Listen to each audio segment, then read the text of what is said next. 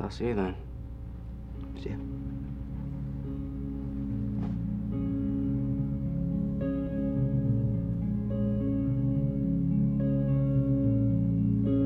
Well, I heard there was a secret chord that David played and it pleased the Lord. But you don't really care for music, do you? Well, it goes like this: the fourth, the fifth, the minor fall and the major lift, the baffled king composing hallelujah, hallelujah, hallelujah,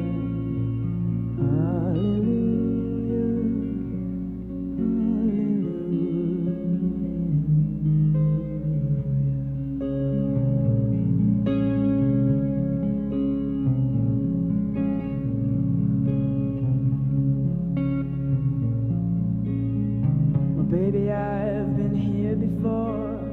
I've seen this room and I've walked this floor. You know, I used to live alone before I knew you. And I've seen your flag on the marble arch.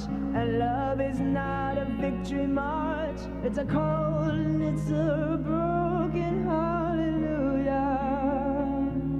Hallelujah. But remember when I moved in you, and the holy dove was moving too, and every breath we drew is hallelujah,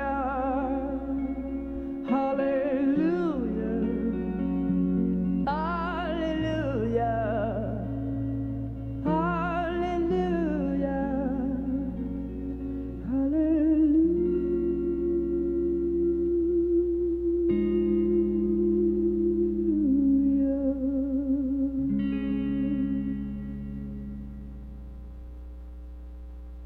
Oh, the OC is so good. Oh, my gosh. Is there a better TV show? I think there is not. Man, God, so good. All right, let's pray. Living God, long ago, faithful women proclaimed the good news of Jesus' resurrection, and the world was changed forever.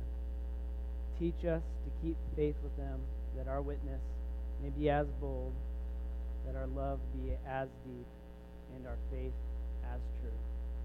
In Jesus' name. Amen. Oh my gosh. So the OC is one of my favorite TV shows of all time. And most people are like, the OC, I don't know this kid. And then everybody that's younger than I am is probably thinking that's like just a terrible teen soap opera. But the OC is an amazing show if you haven't seen it. And what the scene was right behind us was the end of season 1. And the backstory of the OC is that the guy driving off with the girl, Ryan Atwood, was adopted at the very beginning of the show. He is in juvie, and he's had a rough home life. And Sandy Cohen, the man that comes in to comfort his wife there at the end, they have brought Ryan into their home, and they have adopted Ryan into their life. And then season 1 goes by, and a series of events happen, and he has to leave them. And what's fascinating for us this morning is that Ryan is initially a source of danger. He is the outsider coming into the pristine life of the rich and famous of Orange County. And he comes in as this, thug kid from Chino who's had, just a rough life. He was stealing cars, and now he's coming into this seemingly perfect world. But what you find out in the show is that things aren't what they seem in the OC. And what's so fascinating about the transition from the very first episode to where you see Kirsten there crying to the song Hallelujah, which, can we just say is such a great song. Such a great song. Jeff Buckley, pure genius. One take. He was in the studio singing that. One take by himself. Unbelievable. Anyways, I digress. So the OC, Kirsten is there crying at the end of season 1. Well, at the beginning of season 1, she does not want this outsider in at all. But what becomes the source of danger becomes Kirsten's salvation.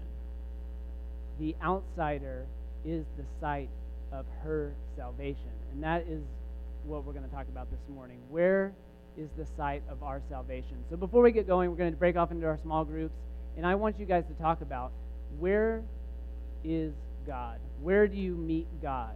Where do you find Christ? You might think, that's a weird question.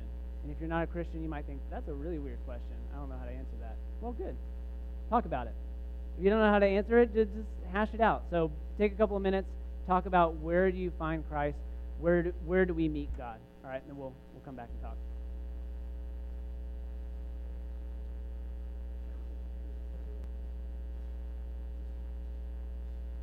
So we've been going through the Acts of the Apostles the last 5 weeks, and we have found that people meet Christ in all sorts of strange places. Does anybody want to share what they came up with or what they're floating around? John? Nice. That's great. All right, so today we're gonna go through a story. So last week we did Acts 16, 1 through 15. Today's lectionary picks up right where we left off, 16 through 34. So if you would, grab a Bible. There's Bibles in the pew backs in front of you.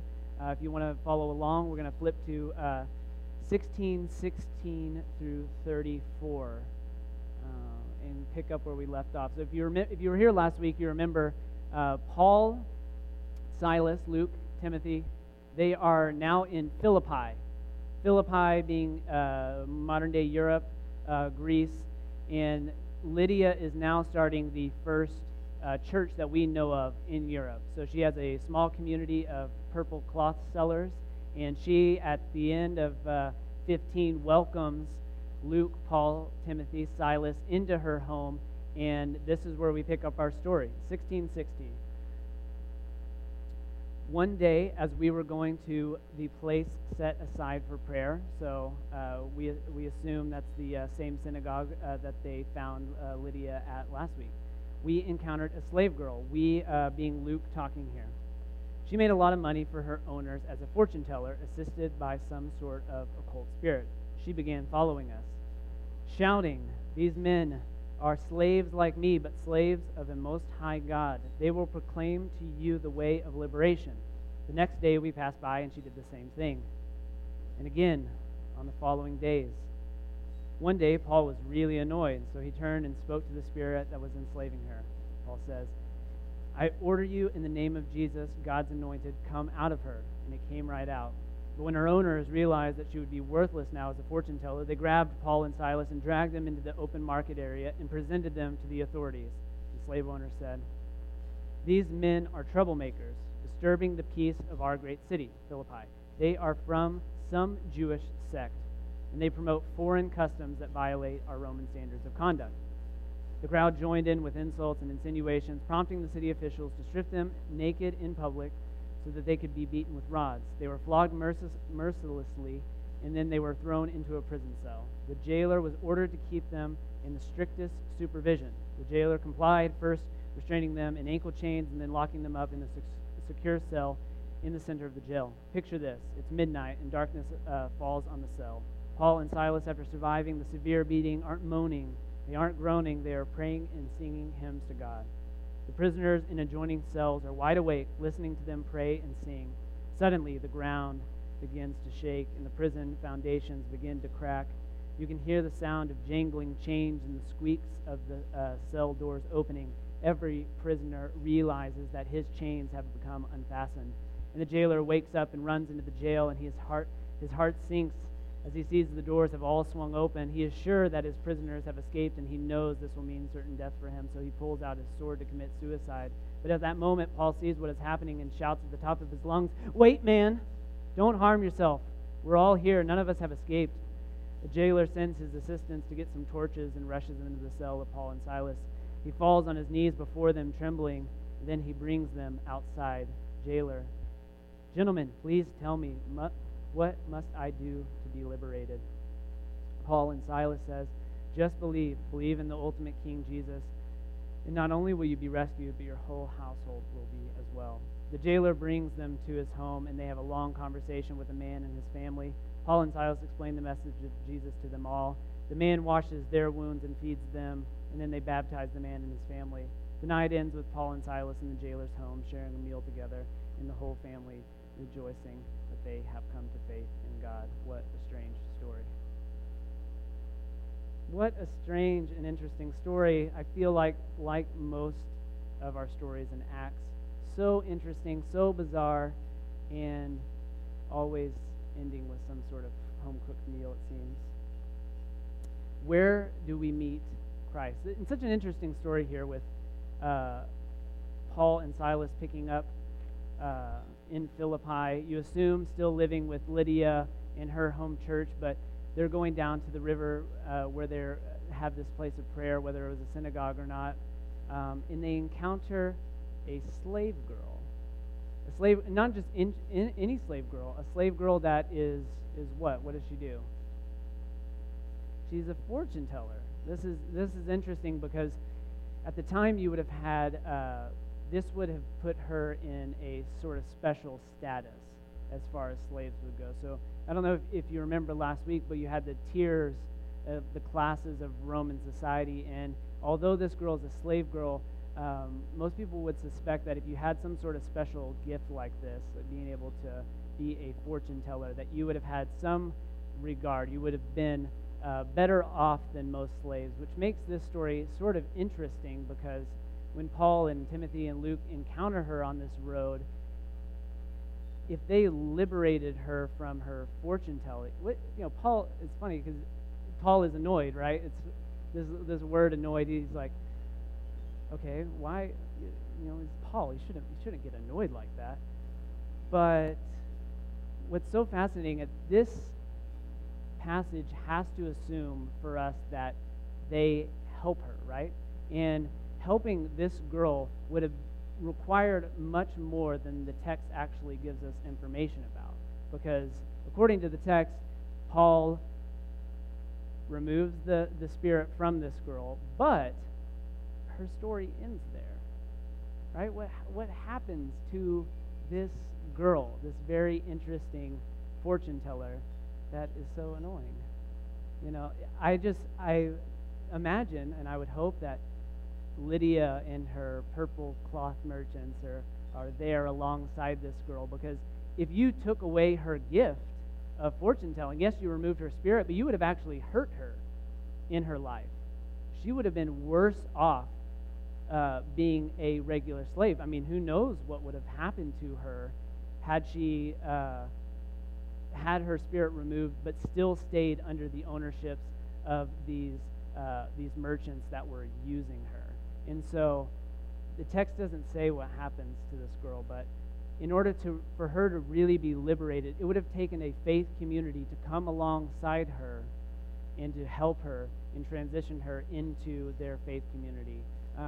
There are several extra biblical sources that give clues to us that this sort of thing happened in and around the first century, that people were taken into communities. But it's just something to think about, that this girl that was liberated would have needed to be brought into a faith community, to be cared for, to be comforted. And I think it's a challenge for us today to really think about, okay, when we help people, when we go outside of these walls, are we really helping? Are we really comforting in the ways that are holistic? And the text continues.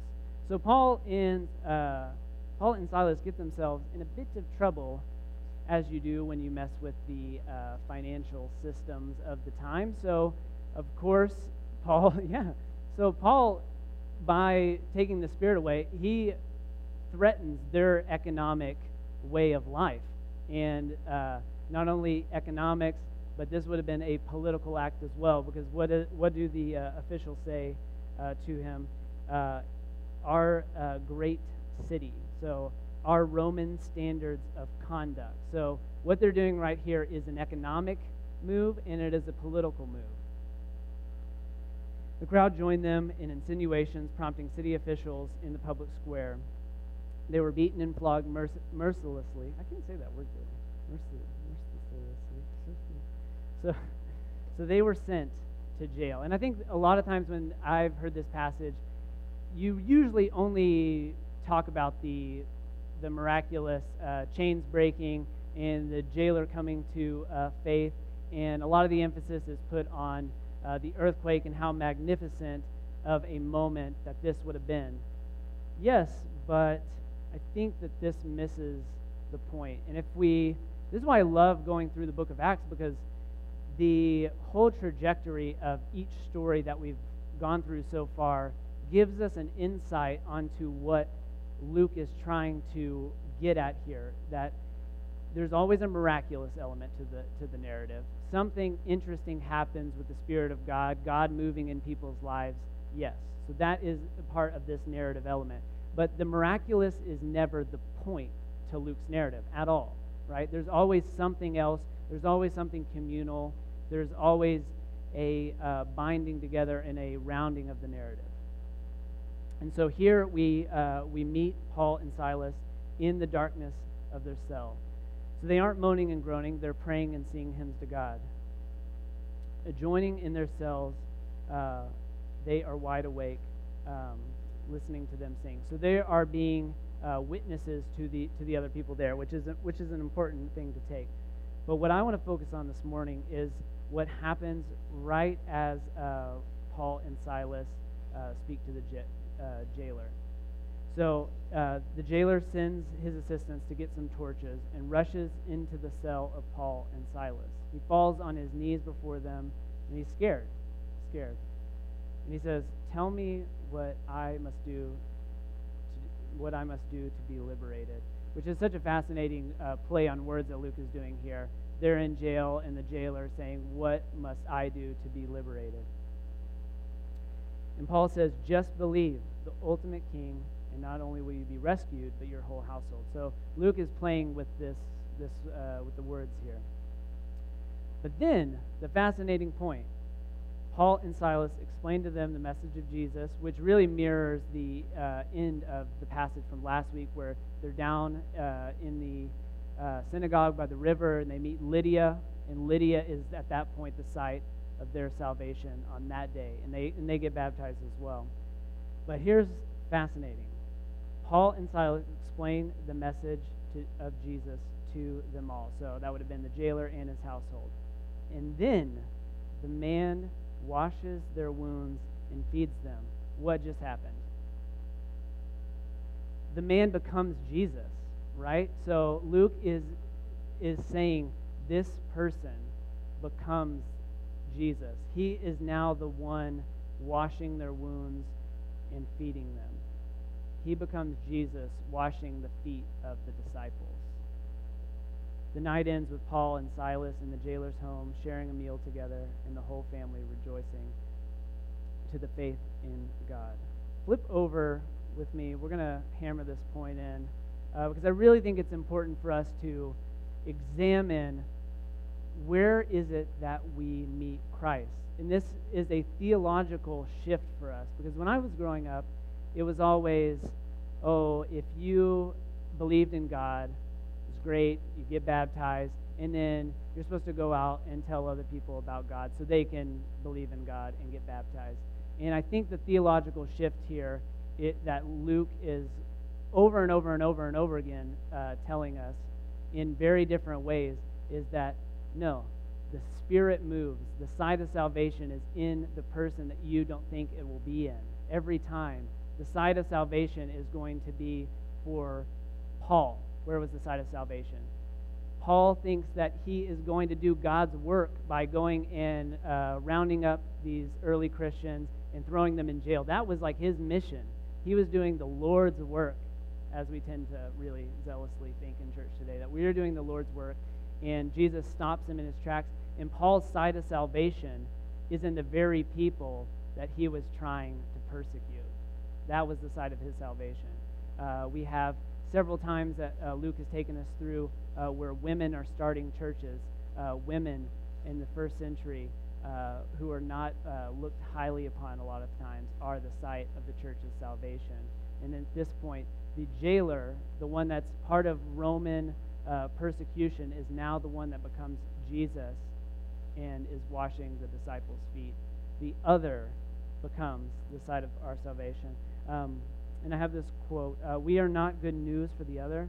Rather, those we consider outsiders are the very site of our own salvation." So flip over real quick to Matthew 25, if you still have your Bible out. Matthew 25, 31 through 46. We see that this is something that not only Luke picks up, but Matthew does as well in following the story of Jesus. Here we pick up Jesus telling a little parable. Jesus says, "When the Son of Man comes in all of his majesty, accompanied by throngs of heavenly messengers, his throne will be wondrous. All the nations will assemble before him, and he will judge them, distinguishing them from one another as shepherd isolates sheep from the goats. He will put some, the sheep, at his right hand, and some, the goats, at his left. The king will say to those on his right, 'Come here, you beloved, you people whom my Father has blessed. Claim your inheritance, the kingdom prepared for you from the beginning of creation. You shall be richly rewarded. For when I was hungry, you fed me. For when I was thirsty, you gave me something to drink. I was alone as a stranger, and you welcomed me into your homes and into your lives." Sounds familiar, doesn't it? "I was naked, and you gave me clothes to wear. I was sick, and you tended my needs. And I was in prison, and you comforted me." Sounds familiar. "Even the righteous will not have achieved perfect understanding and will not recall these things." The righteous, perhaps being the Pharisees and the people who are religious at the time. "And the righteous say, 'Master, when did we find you hungry and give you food? When did we find you thirsty and slake your thirst? When did we find you a stranger and welcome you in, or find you naked and clothe you? When did we find you sick and nurse you to health? When did we visit you when you were in prison?' And Jesus responds, 'I tell you this, whenever you saw a brother or sister hungry or cold, whatever you did to the least of these, you did to me.' The slave is the site of our salvation. The jailer is the site of our salvation. And at that, he will turn to his left hand and he'll say, 'Get away from me, you are despised from my Father, whom you have cursed. Claim your inheritance, the pits of flaming hell,'" Gehenna would have been that word, "'where the devil and his minions will suffer. For I was starving, and you left me with no food. I was dry and thirsty, and you left me to struggle with nothing to drink. When I was alone as a stranger, you turned away from me. When I was pitifully naked, you left me unclothed. When I was sick, you gave me no care. And when I was in prison, you did not come to comfort me.'" And they go on and say, "Master, when did we see you hungry and thirsty? When did we see you homeless or excluded? When did we see you without clothes? When did we see you sick or in jail?" And he says, "Whenever you saw a brother hungry or cold, whenever you saw a sister weak without friends, whenever you saw the least of these and ignored their suffering, you also ignored me." The slave is the site of our salvation. The other, the one that we think in your mind, whether it's a boss, whether it's a people group, whoever we assume to be the other, that is the very site of our salvation. Sarah mentioned the giving bags, and I think that's such a great example of how we go out from this place into the world, not as somebody with something to give to somebody that doesn't have the something that we have. It's the fact that we have to go out in order to meet Christ. We don't have Christ going to take to some, poor person who needs our bag of toiletries and needs Christ. No, we're the very ones that need to meet Christ, and in order to do that, we have to go out and engage. We have to find constantly the site of our salvation. So much Christianity, like I harp on all the time, is bound up in is one experience. But what we see Luke doing here over and over and over again, that a life following Christ means a life following Christ. It involves points where we don't get the point, we don't understand, when we're confused, but we keep going, we keep following. We have to go out into the world and to meet the very person we probably don't want to meet in order to meet Christ. And that is the shift. That is the theological shift that is really, really hard to make. But I think is our greatest gift and our greatest challenge is that we don't have something to give. We really need to be given Christ over and over and over again. And I think what Luke's telling us, I think what Jesus is telling us in the parable is the same thing, that we have to engage. We have to engage the person, even if it's like last week where Lydia puts herself at risk by being hospitable to Timothy, Luke, Paul, Silas, by inviting them into her home. We looked at that word hospitable, and hospitality usually involved an element of danger. And here we have a jailer at the very end working for the Roman oppressors, doing the very same thing. That would have gotten him in big trouble. I mean, he's fearful that his prisoners are going to somehow get out and escape. And not only do they do that, he invites them over to his house. That would have put him in an extremely compromised position as a person in first century Rome. And sometimes, in order to meet Christ, we have to put ourselves in uncomfortable situations, and that's really difficult to do. We are not good news for the other. Rather, for those who we consider outsiders are the very site of our salvation. So may we too find our site of salvation this week and going forward in whoever we consider to be on the fringe, the margins, who we think is the outsider, for they will be where we meet Christ. Let's pray.